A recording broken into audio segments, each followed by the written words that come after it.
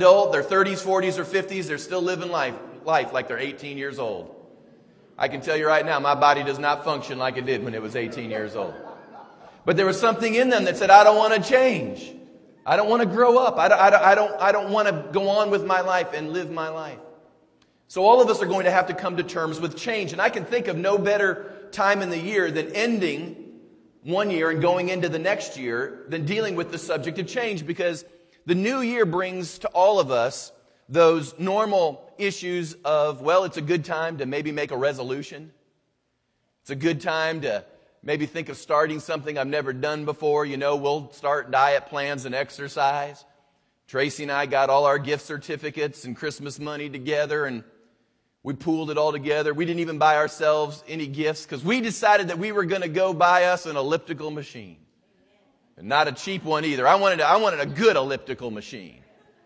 You get those cheap machines and the workout is trying not to fall off them. So, you got to get the good elliptical machine. So we got us a good elliptical machine because we've got these resolutions. We've got this idea that 2007 is going to be the year of exercise and the year of getting these middle-aged bodies where they need to be.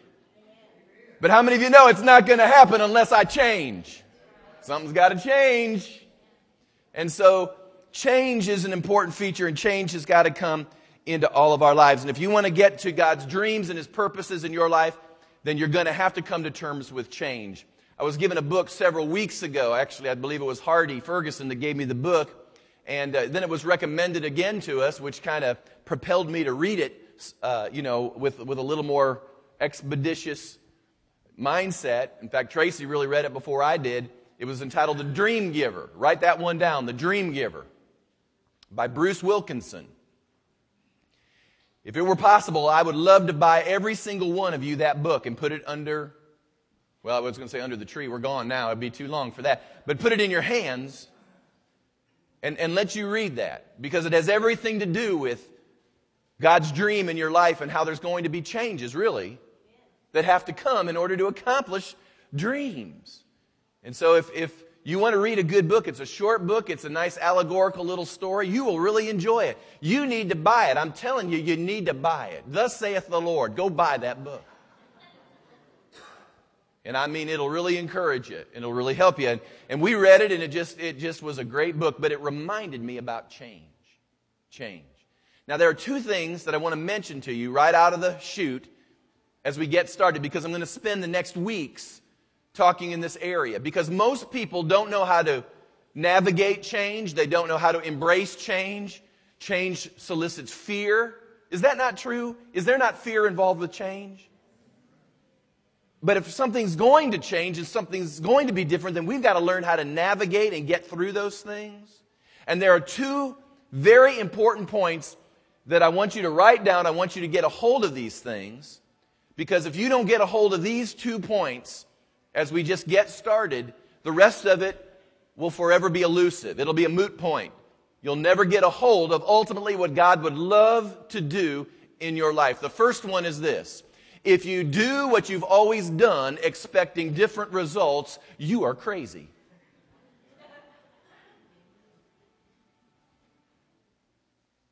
But there are people that do that. They will do the same routine, do the same thing over and over and over again, and they'll go, I don't know why life isn't any different. Bing! I got an answer for you. Something's got to change. You can't be doing the same things over and over and over again and expect different results. That is insanity. Do you realize that we are a crazy society? Because we want to do the same old routine, the same old stuff. We want to do what we do in our marriages, in our families, at our job sites, in our careers. We want to just do what we've always done, and then we're mad when it isn't any different. Well, you just got to realize that's crazy. And even God expects you to do something different. The second thing you need to get a hold of is this: if doing what you've always done works, you would be where you'd want to be. That should be a great point of revelation. If you think what you're doing so right, then why aren't you where you want to be? It's because ultimately you've got to deal with that change in your life. And the good news is God is in the change business. fact, the biblical word for change is transformation. Everyone say transformation. Now say this, that means change. And the word oftentimes that will come out in the Bible when it's being declared to us is this word, which kind of recoils us for a moment, but it's simply defined change, and it's the word repent. That's the biblical word. So when the prophets came along and they were saying repent for the kingdom of God is at hand, or Jesus would come along and he would say repent for the kingdom of God has come, you need to understand what he was saying. He was saying the rule of God, the kingdom of God. Think about this for just a moment.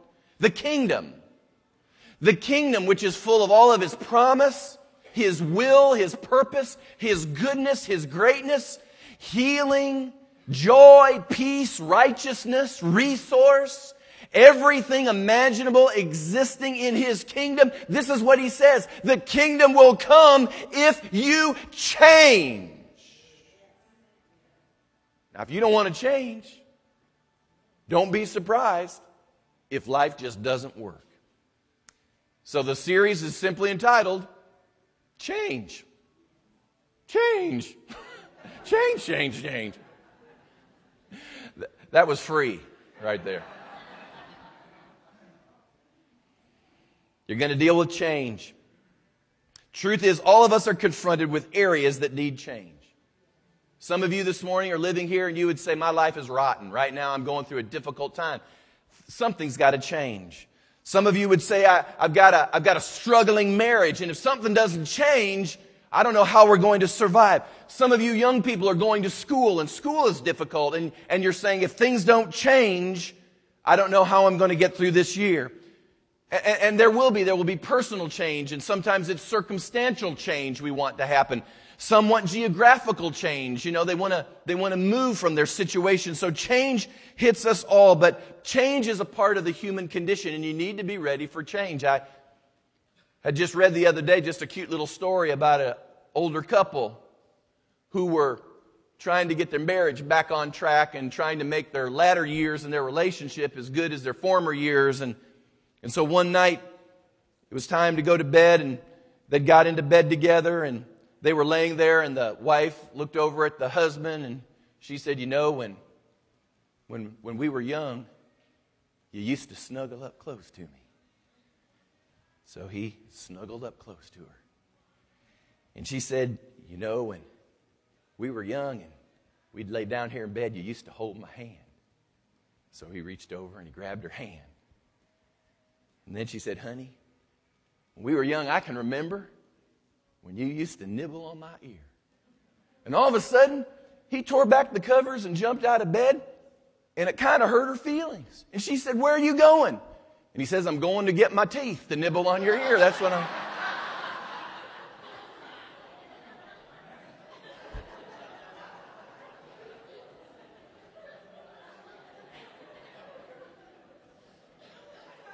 For some of us, that's shaving way too close. Change is a part of the human condition. We've got to learn how to change. And so I've just entitled this first message, Embracing Personal Change. And I kind of subtitled it, I'm ready for a divine makeover. I'm ready for a divine makeover. Jeremiah 18, beginning with verse 1. This is what the prophet said. The word which came to Jeremiah from the Lord, saying, arise and go down to the potter's house, and there I will cause you to hear my words. Then I went down to the potter's house, and there he was, making something at the wheel. And the vessel that he made of clay was marred in the hand of the potter. So he made it again into another vessel, as it seemed good to the potter to make. Then the word of the Lord came to me, saying, O house of Israel, can I not do with you as this potter, says the Lord? Look, as the clay is in the potter's hand, so are you in my hand, O house of Israel. It's a great story. It's a familiar story that Jeremiah speaks to us concerning the potter and the clay. And it has a lot to do with embracing personal change. It has a lot to do with how God wants to bring change to our life. And you can pretty much make the connection as to what's going on here. I mean, the story is fairly simple. You, me, we are the clay. He, the Lord, is the potter. And when the prophet spoke these words, he was speaking it, let me just give you a little background. He was speaking it in a context that he was talking to the people of Israel as they were now existing in the southern kingdom, which was Judah. Some of you know by way of biblical history that there was a time that Israel split into the northern and into the southern kingdoms. The northern kingdom fell first because they decided they were going to enter into wickedness and idolatry much swifter and quicker, and they would not repent and turn. Judah, on the other hand, the southern kingdom, would get good kings every now and then, and they would make their way back to the Lord, so he extended their years. But now he's talking to the southern kingdom. He's talking to them because even though they've done a few things right through the centuries, they're now falling into that idolatry and that wickedness and their rebellion. And so God's talking to them again, and he's trying to get their attention and help them understand that unless things change, they're going to go into captivity. Now, this is a really great point that you just need to remember. God doesn't send you to captivity or difficult things unless He shot some shots across your bow. Nobody can stumble into a difficult time and say, well, I didn't know. God didn't tell me. I just did this or did that. Well, you know what? You might have been dumb as a doornail and fell into that, but it wasn't because God wasn't shooting shots across your bow. Chances are you probably had friends, neighbors, parents, co-workers, somebody trying to maybe give you subtle hints, trying to let you know in an appropriate way, because God knows if they told you straight up, you'd be offended, wouldn't hear it anyway. But somehow or another, gently trying to help you see that maybe some of what's going on at this point in your life, maybe it's not the way to go, but no, you wouldn't listen and hear, so God brings the divine 2x4. Pow! Wake up time. And here He's trying to bring wake up time, and He's trying to do it in really a nice little parable, because they couldn't get to their destiny, they couldn't get to their promise, they couldn't get to their purpose in their current state. Can I just say to you, you aren't going to get to destiny in your current state. Something's going to change, something's going to happen. And so as we get started, and this isn't real fancy, but I hope you brought a pencil because number one is I believe a short pencil is better than a long memory. That's number one.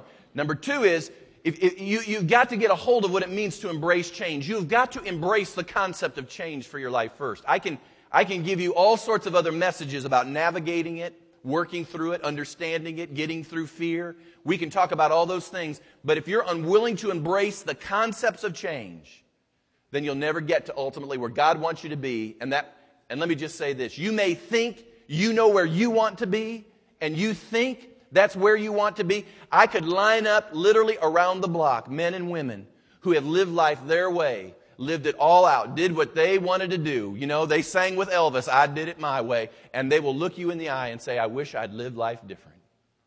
Because ultimately, the only life that counts is the life that's lived all out for God. And so I want to encourage you right now to just make up your mind that I want to live all out for God, because that's where I'm going to find my greatest sense of fulfillment and contentment. But I've got to embrace some things in order to be sure that I can get there. There are 10 things. That sounds like a lot, and I know I'm long-winded at times. But we'll move through this as rapidly as possible. I know there's children that are here this morning. Can I just say this, kids? If you're under the age of, 11 or under, I want you together to say amen. 1, 2, 3. Amen. All right. Good job. You're listening. Let me tell you guys, if you'll get a hold of some of this, you'll do better than your parents. I know pastors speak sometimes with words, and you're going, what does that mean? I'm going to believe something gets in your spirit too, because you'll do so much better. 10 things I want to give you so that you can embrace personal change in your life. Number 1, God isn't changing, you are. You got to embrace that. Jesus Christ, the Bible says, is the same yesterday, today, and forever. And a lot of times what happens is this, is that when we come to a moment when we know something's got to give in our life, we begin to think God's going to change. Somehow He's going to adjust. He's going to move. He's going to somehow reevaluate because, you know, He loves me. And of course we've redefined that too. And so therefore, because He loves me, He's going to readjust, because in our current culture, that's what happens. When the kids want their way, they'll say, you don't love me anymore, you don't like me anymore. And what happens is mom and dad changes in order to adjust to the child. Well, that may be how it works in culture, but that's not how it works in the kingdom. God isn't out to be just your friend. He's out to be Lord and Master. He is the one that wants to bring some sense of order and control and all those things to your life, which can bring ultimate happiness. I was watching the other night a CNN. It was late at night, and they had a program on CNN. I call that Cynical News Network. And I was watching this program on CNN. And the title of the program was, What is a Christian? I never realized there were so many definitions. Amazing how many definitions of that there are. And so they were exploring all of these definitions. And what was most fascinating to me, as they were exploring all of this, everybody was giving their opinion. Now, of course, God bless America, and you can think what you want to think, believe what you want to believe, and hallelujah, you're an American. But the bottom line isn't so much my opinion and what I think as much as what is God's opinion on the subject and where am I going to find His opinion on that subject. Because you found people everywhere just determining how they were going to make God. And so they would determine that maybe God was like this and maybe God was like that. And they would just create God in whatever seemed to fit their personal circumstance. And I've heard this for years. I mean, they've created gods that will endorse and bless anything they're doing. But we've got to understand that God isn't out to endorse you. God's out to transform you. He wants to change you. He's not trying to make you feel better about yourself as you're going into destruction. He wants to change you so you can feel first good about Him, and in turn, He in you makes you feel great about yourself. Because you're finding a sense of that contentment and that fulfillment. God's not changing. He's not changing for you. That's the great thing about the Lord. You don't have enough money. You don't have enough power. You don't have enough clout. It doesn't matter who your folks were. He doesn't care. He is no respecter of persons, the Bible says. And that's sort of good news, bad news. In other words, the same blessing that He'll give somebody in this section is the same blessing He'll give people in that section. Isn't that good news? What He'll do in my life, He'll do in your life. It's not because, well, you know, pastor's pastor, and so God obviously loves him more. You would think, wouldn't you? But that's not the case. Whatever He'll do in my life, He'll do in your life, and vice versa. Isn't that good news?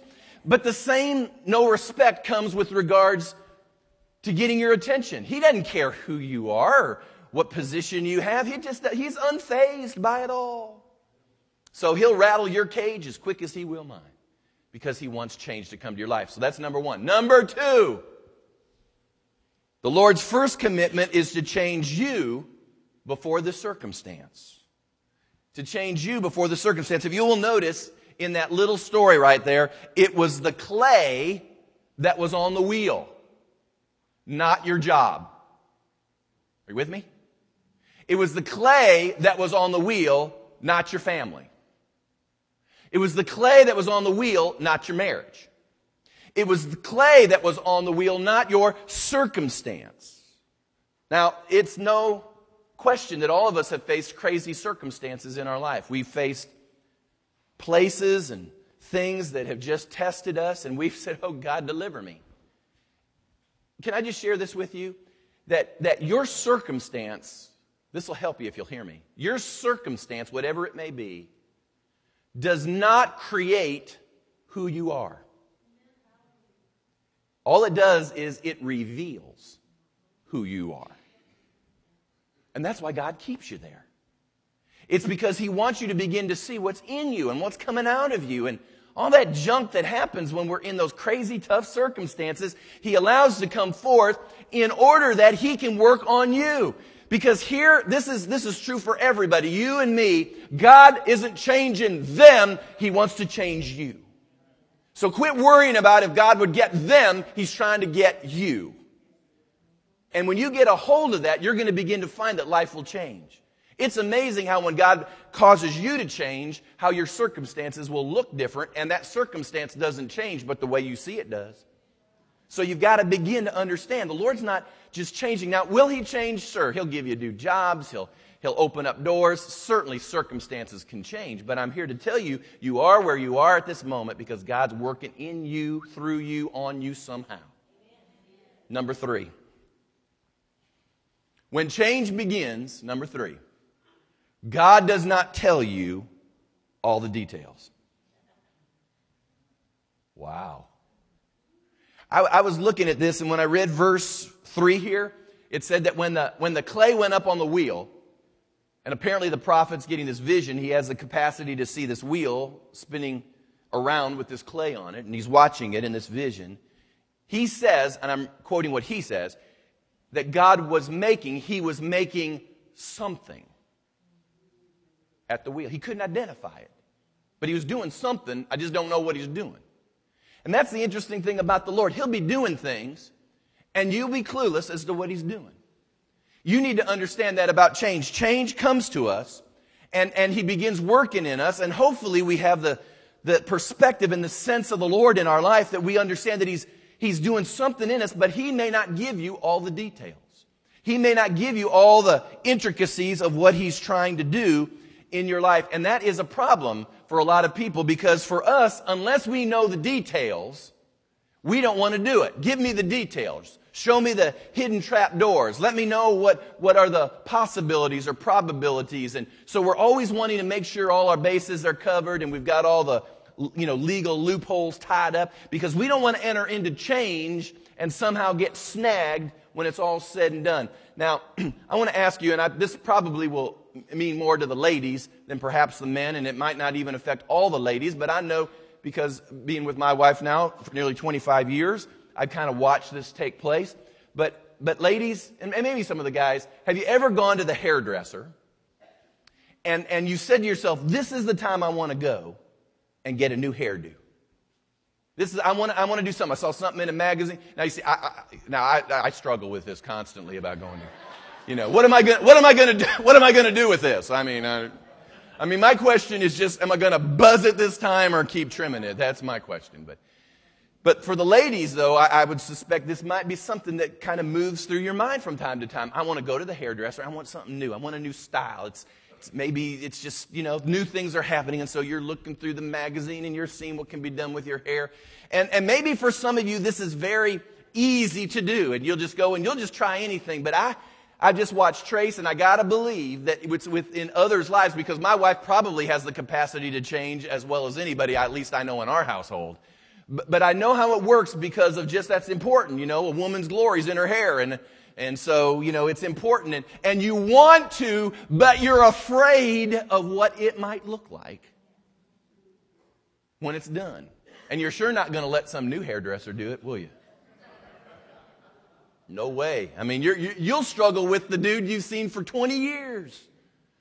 And the whole time, he'll be going, oh, it'll be great. And, but there's something in you, because you don't know what the outcome is going to completely and totally look like. You want a guarantee.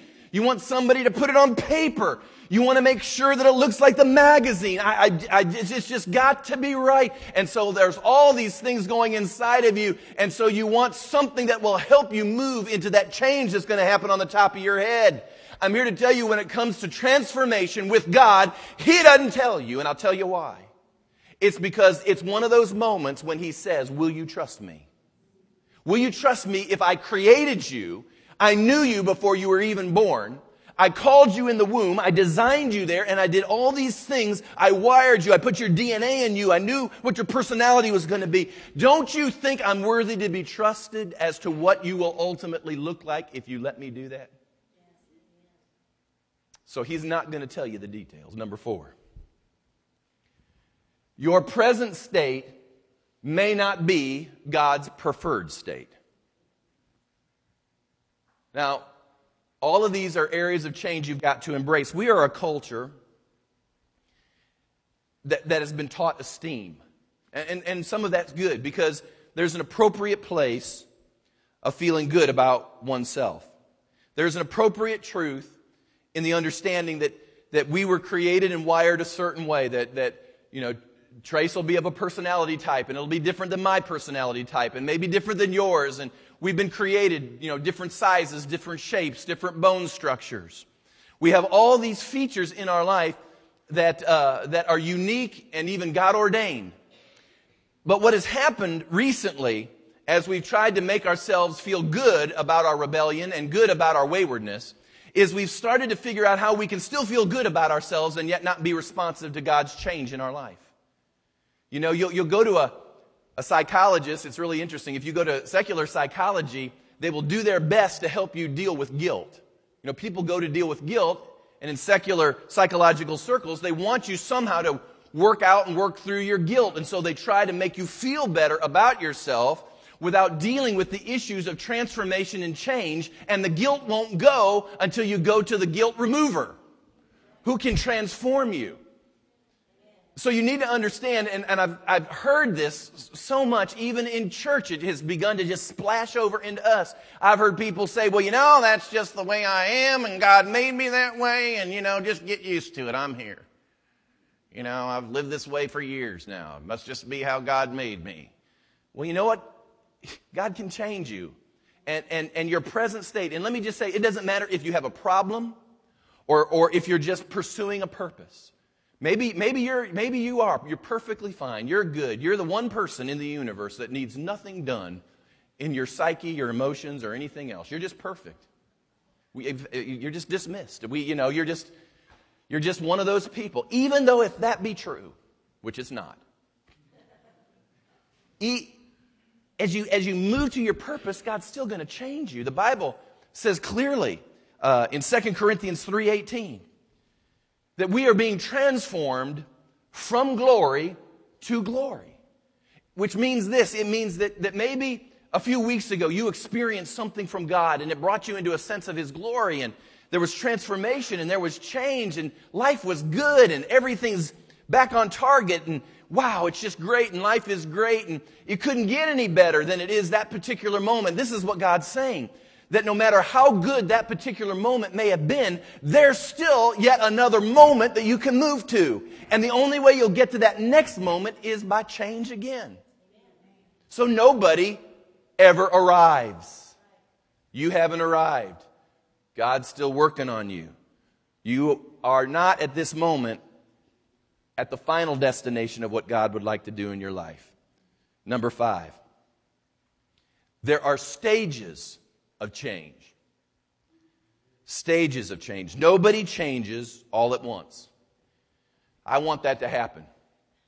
I wish, God, you'd just kill me, do something to me, and get it over with, and just change me all at once. I wish that happened. If you give your life to Jesus Christ, there are some things that can get lopped off right away. In fact, it's interesting, as you read that story, that picture that Jeremiah gives us, it looks as if God's just lopping off some things right away. So, there are times in your life that you'll come before the Lord and you'll say, Lord, I need change. And just like a potter with that stick in his hand, He'll start lopping these things off your life. I mean, sometimes they can be big things. Big change is possible. So He'll start lopping these things off your life. And then you'll think, man, I know that was painful and that was difficult, but praise God, I got those big chunks off my life. Hallelujah. But here's the key. When you're on the wheel, it's not just chopping off the big chunks, but God gets His hand and He starts working out the intricacies too.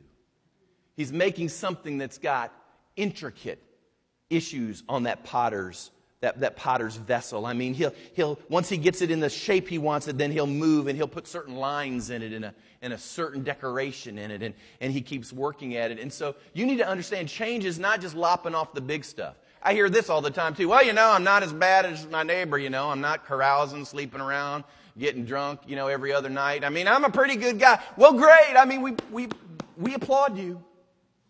We applaud you that you've only got 2 DUIs and your neighbor has 6. We applaud you. We applaud you. But understand that there comes a moment that God not only wants to hack the big stuff off, but He wants to get in your life and begin to deal with the details too. Number 6, change goes more smoothly when you are pliable and soft. Change goes more smoothly when you are pliable and soft. I've heard people say through the years, well, I'm just not perfect. You've seen the bumper sticker. Nobody's perfect. Just forgiven. I always read that and I thought, well, I'm sure you live up to that all the time. Nobody's perfect, just forgiven. The problem is we use these things as sort of a justification for who we are. It's a justification for remaining hard and rigid. And you need to understand that unless you come before the Lord and you are pliable and you are soft, it's more difficult for change to happen in your life. Now let me just say this. You can come hard as a rock And God will still try working on you. Can you imagine going around that wheel as a rock and that old stick coming down going, that's what's going on in some people's lives. I mean, they're just hard as a rock. And they're wondering why they always feel like they're getting pounded. Well, maybe it's time you got pliable and soft. And when you got open to change in your life, God could begin to do it a whole lot easier and a whole lot more smoothly.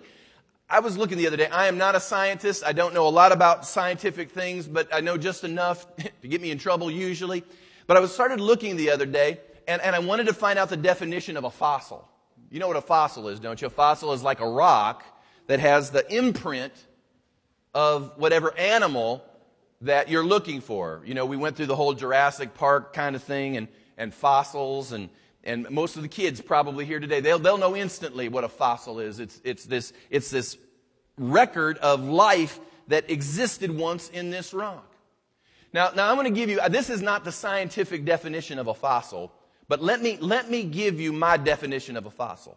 I just started thinking about what's a fossil. And this is my definition, so you won't find it in any science book. A fossil is something that could not make a seasonal change. You know, we don't know exactly when the dinosaurs existed or when they went off the scene. We know they were here because of the fossil record. Many people think that it happened because of some cataclysmic ordeal. I don't know. I'm not a scientist. I'm not here to even... if you open that can, you'd lose me in a hurry. But there was something that happened that dinosaur was not able to make the transition or the change into the next era or into the next season that they may have been destined to walk into. I don't know how all of that works. Can I just say this, though? There are spiritual fossils. There are people who have entrenched themselves in a time period. They have entrenched themselves in spiritual understanding even. Now, again, I'm not saying there's not foundation. There's foundation to all of life. I'm not saying jettison the foundations. I'm just simply saying that there comes a moment when you have to realize that God has created you personally to be as clay, not a fossil. He has created you to be pliable and not like rock hard. And this is our problem. The church has no longer become a living, breathing organism, but we have become, in many circles, the Smithsonian Institute. It's like we take the sentimental journey of days gone by. There's no life to it. We watch, we do all the things we're supposed to do, we practice all the things God said that we're to practice, but there's no life in the thing. It's because we become fossilized. And God doesn't want us to do that. He wants to change us from glory to glory. He's taking us from faith to faith. Line upon line, order upon order, precept upon precept. I'm believing that however I was at 18 or 19, when I get to be 48, 49, that I'm going to be different. I'd like to think that. I believe that can happen. But I've got to come to the Lord being pliable and soft. If you're going to be a knothead, you're going to keep getting hit with the stick. And nothing's going to happen. Isn't that's just tragedy, isn't it? To keep getting hit with a stick and nothing ever changes. At least if I'm going to get hit with a stick, please let me see some change. Amen. Number 7. Change can be painful. I was looking at verse 4 here. It says that when the potter began to deal with the piece of clay, it says here in verse 4, it was marred or it was ruined. The literal Hebrew means ruined in the hand of the potter. I guess I'll just preach it. God wants to ruin you. Whoa. Back up. Pastor, back up. Well, Dream Giver, remember? Remember book? Good book. Dream Giver. I know. But you see, the key to it is that he's not enabling just any old dream you've generated. He gave you the dream. He unveiled His dream. He spoke to you about His will, His plan, His purpose. And what happens is that we make ourselves into things, and He's got to ruin that. And as He ruins that, He doesn't ruin you just to leave you, but the good news is He ruins you to remake you. He ruins you to raise you up. He ruins things in order that He can get His hand in it and begin to blossom it in even exponential ways that when people look at it, they say, how? And you say, God. But that can be painful. Painful. I mean, I'm not going to go through here with you this morning all the painful moments of my life and Tracy's life. Some of you walked through a few painful moments with us. They were painful for you too. I could go through a lot of years and talk about different pains that came along the way.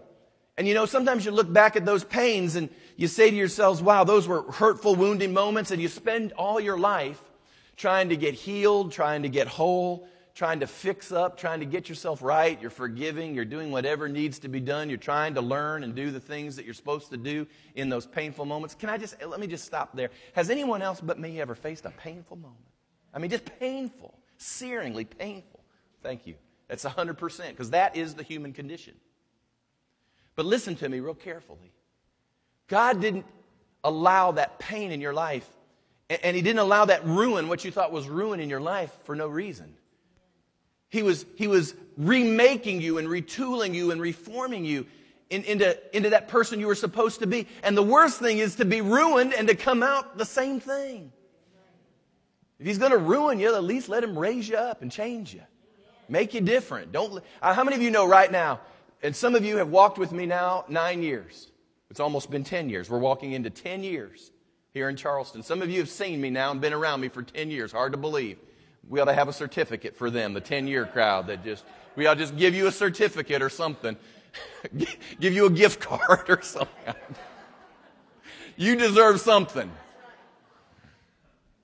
But I can tell you this much, and I think you'd shake your head. And I'd look at some of you because I've known you for years now. And so this can be a two-way street. How many of you know we are not the same people we were? Isn't that true? I don't want to be the same. I hope you're not the same. If it is, somewhere along the way you missed embracing change. Number 8. God's hand oversees and overshadows your change. Now we're getting to the good news. Because the story tells us that even as all the spinning is going on, even though your world is spinning, it says that God's hand was upon the clay. The potter's hand was right there the whole time. Isn't that good news?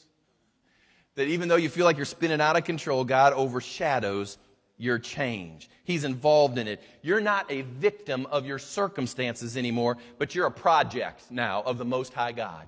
Isn't that cool? So you can go into that circumstance and say, I'm not a victim anymore. I just walked into God's project for me. I'm not walking into man's cynical, terrible circumstance, but I'm walking into a project arena right now. So some of you will wake up, and probably not tomorrow, it's New Year's Day, but you'll go to work Tuesday, and on that Tuesday, you'll forget a lot of what I've told you right now. But I'm hoping this one thing will light up inside of you, that as you go into that difficult place, understand right now, you're not going to something that man or the enemy has created necessarily, but you may be going into God's project room as He's working on you to take care of some things and deal with some things and getting you ready for your future. There have been moments of important change in my life, and I probably needed a few more, where life has seemed like it was spinning. But this is the interesting thing. If you'll stick with the Lord long enough and you'll begin to look back on what's happened, you'll see His hand in all of that. Is that not true? Is that not true? I mean, I just see Miss Louise here. I can always hear her voice. Amen in me. Thank you, Miss Louise. I appreciate that. But you know, you face even your cancers and you get victory over that. And you can look back and see God's hand was in that. And I can look at the Boyds and you all moved. And you're saying, there's some crazy things. But you'll look back on that and you'll see God's hand in that. Hang with the Lord and you'll see His hand in a lot of those things. Number 9, I'm hurrying. Everyone say, go on, Pastor, go on. Just go on. Yeah, thank you. That's all I needed. Appreciate that. Number 9, religious people are the hardest to change.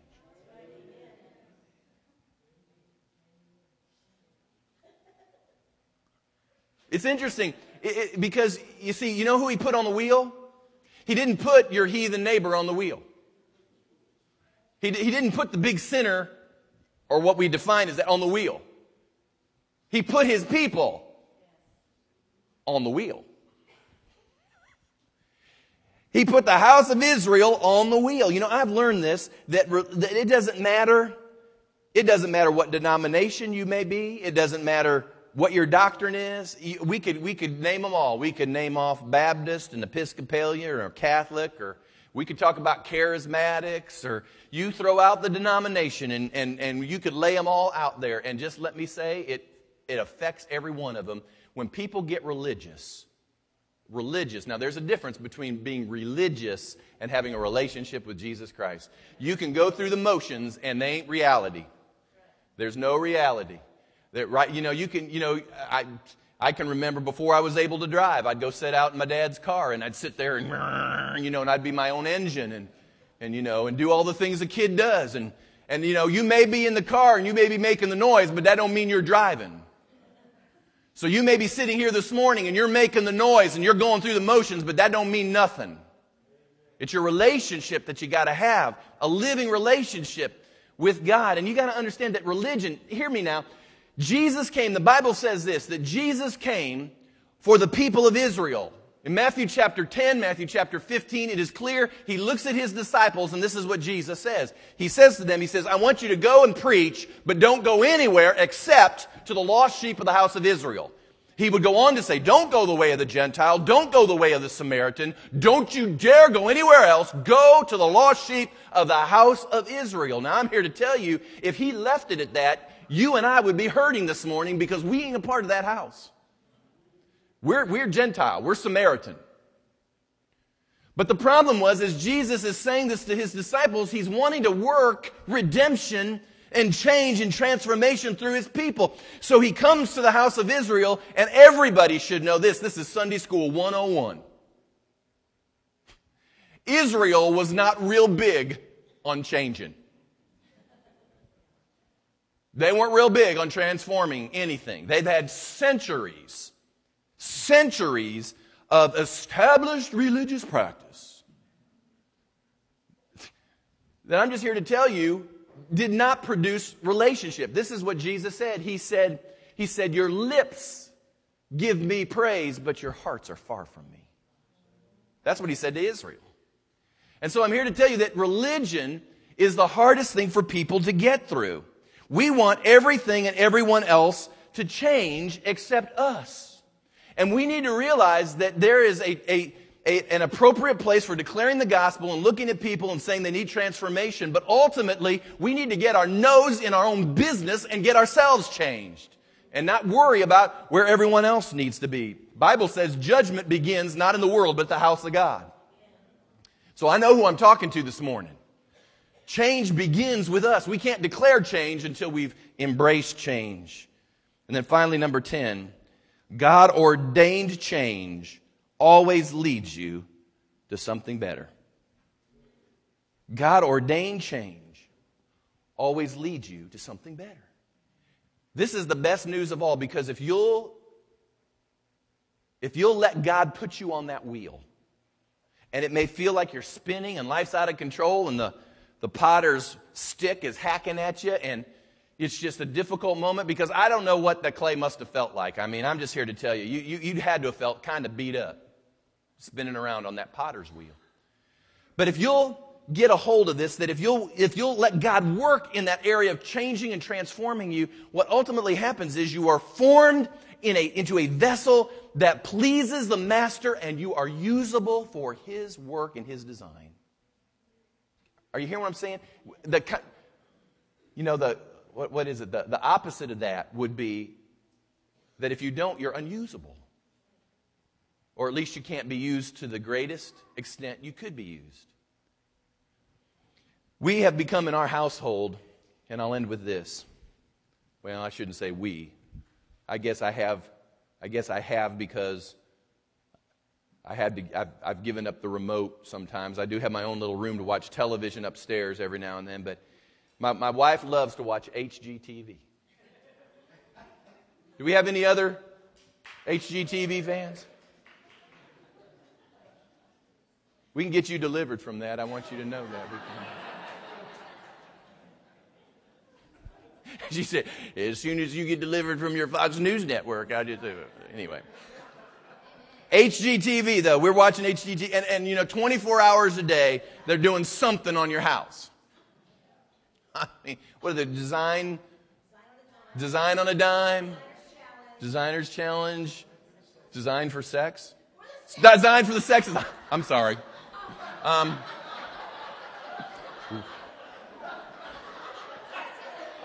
That's not the show. Okay. I got your attention now, though, don't I?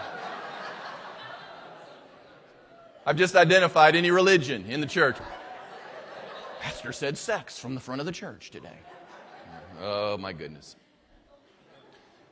Curb appeal, all these things. I don't even know them all. But I've been watching a couple of them, and this is really interesting. They come in fact, the one I remember is that they want to sell their house. Designed to sell. Great. That was a word of knowledge right there, I can tell. And they want to sell their house, and so they bring in these people, and they want to recreate or do some things like under a $2,000 budget or something in order to change some things in order that the house can sell a little bit more easily. And the thing that I found kind of amusing is this. Listen to this. Everybody wants to sell their house. I mean, they're going into some place where somebody needs to sell their house. So that's the goal. That's the purpose of this whole thing. And these designers come in and they start saying, well, we need to change this wall, repaint this, and do this little thing here and there, and all of this. And it is fascinating me to watch that those people who are trying to sell their house suddenly seize up and they go, I don't know if I want to do that. I mean, it's been this way for years. And you're wanting to go, you're selling the house. What do you care what the wall looks like, for crying out loud? Who cares if you're putting in new cabinets? Who gives a flip? I mean, but they're in there. I remember they walked this one lady around, and the whole time, I mean, she wants to sell her house, can't understand why it's not selling. She's going, no, I don't know if I want to do that. I don't know if I want to do that. And just walks around like that. And the whole time, they're talking to her, you're going to get more money. It's going to sell faster. Everything you want is going to take place if you just let us make these changes. And you go, I don't know. I've lived with this wallpaper. You don't understand. We personally put this wallpaper. And then finally, of course, you realize after you watch it for a while that they talk her into it, or it wouldn't have made, the air. So you know it's going to happen. But that's just how we are, isn't it? This is the house of the Lord. And God comes in and says, I can fulfill your purposes. I can bring you to the place where you ultimately get the things you want, your payday, everything you're wanting to happen that will bring you completion and joy and peace and all those things. And He begins to tour this house with us, and He begins to point out things in this house, and we say, wait. If I let you change that, I don't know if I can do that. And I'm telling you right now that if you'll just let go and let Him begin to change you, if you'll let Him begin to transform you, can I just say this? That the people who are trying to sell the house know how to sell a house. And the God who created you and is wanting to bring you to a destiny knows what it is that needs to change in you. You ain't Him. Not even close. So why not just say, I give? And get back up on the wheel and let Him begin to fashion you again.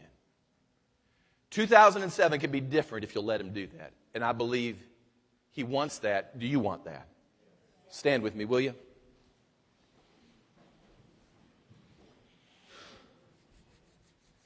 Thank you, Lord. Thank you, Lord.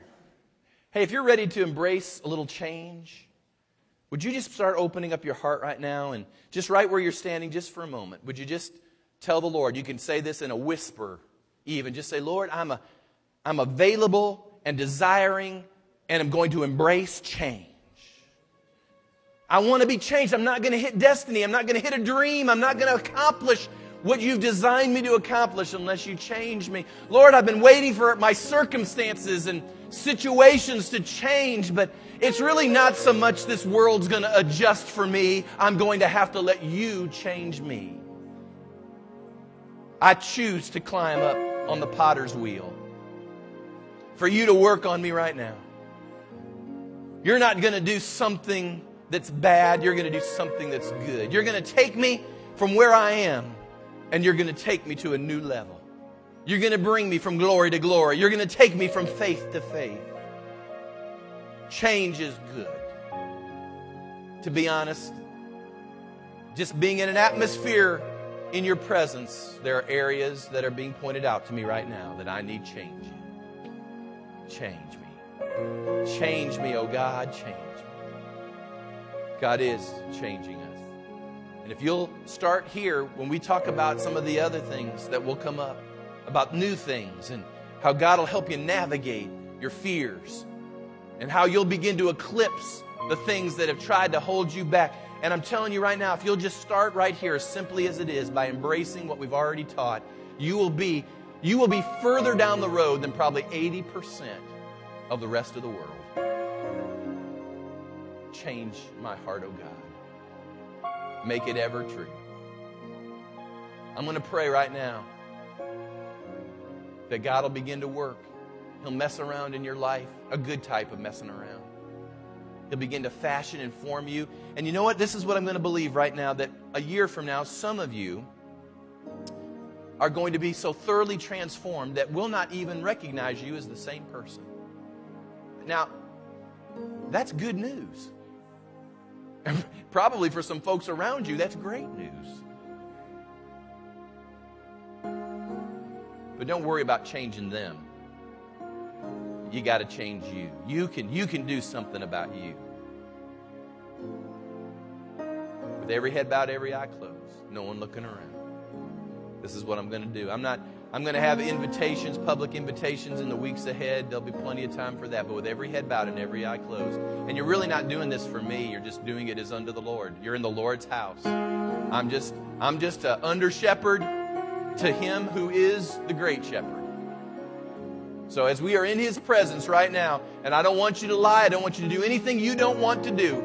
If your spouse enters in and does what I'm fixing to ask and you don't want to do it, then you know what? I'll respect you. I will respect you more for not doing what I'm going to ask you to do than if you were just to do it, to think you're going to please me or somehow you'd be embarrassed. We just want you to be honest. You won't get anywhere unless you're honest. So right now before God, head bowed, eye closed, no one looking around. If you're willing to say before the Lord, Lord, I'm ready to embrace some change. I need some change to go on in my life. I'm going to acknowledge before you, that's me. That's me. I just lift your hand to Him just real quick. Say, Lord, just wave it at Him. Can you wait? Just say, me, that's me, Lord. That's me. I need some change to happen. You can drop your hands. Thank you. Lord, you saw these hands that went up this morning.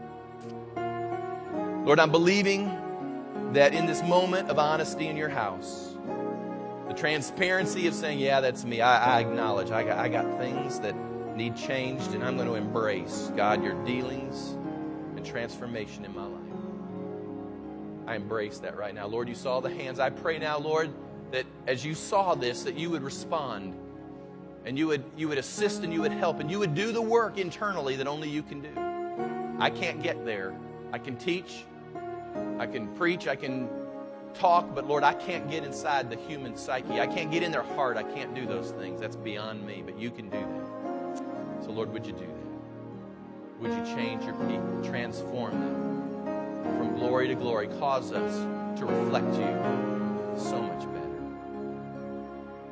Lord, we appreciate that. We believe that this coming year, 2007, is going to be a year of unprecedented change. We're watching it all around us. Folks, do you know right now, can you imagine? I mean, dictators are executed. Presidents have passed away. We've watched just through elections, so much change is all around us. Can you smell it? Can you see it? Are you getting a sense that God is operating in the earth right now and He's about ready to release a new measure of His presence, but we've got to be ready to give Him a vessel that He can pour into and in turn pour out of. So Lord, we want to be that people. Assist your people, I pray. Cause us to be all out for you. We thank you. We love you. We bless you. In Jesus' mighty name, and all God's people said, amen. Give the Lord a big old hand. Can you do that? Come on now. Open up your mouths. Say, Jesus. Yeah. Change me. Change me, change me, change me. Amen. Amen. Now look someone in the eye before you go, and as you hug them in fellowship, say, God's changing me this year. You're not going to recognize me. At the end of 2007, I'm getting me a divine makeover. And God bless you. And we'll see you. Not in the middle of the week. We'll see you next Sunday. God bless you. You're released.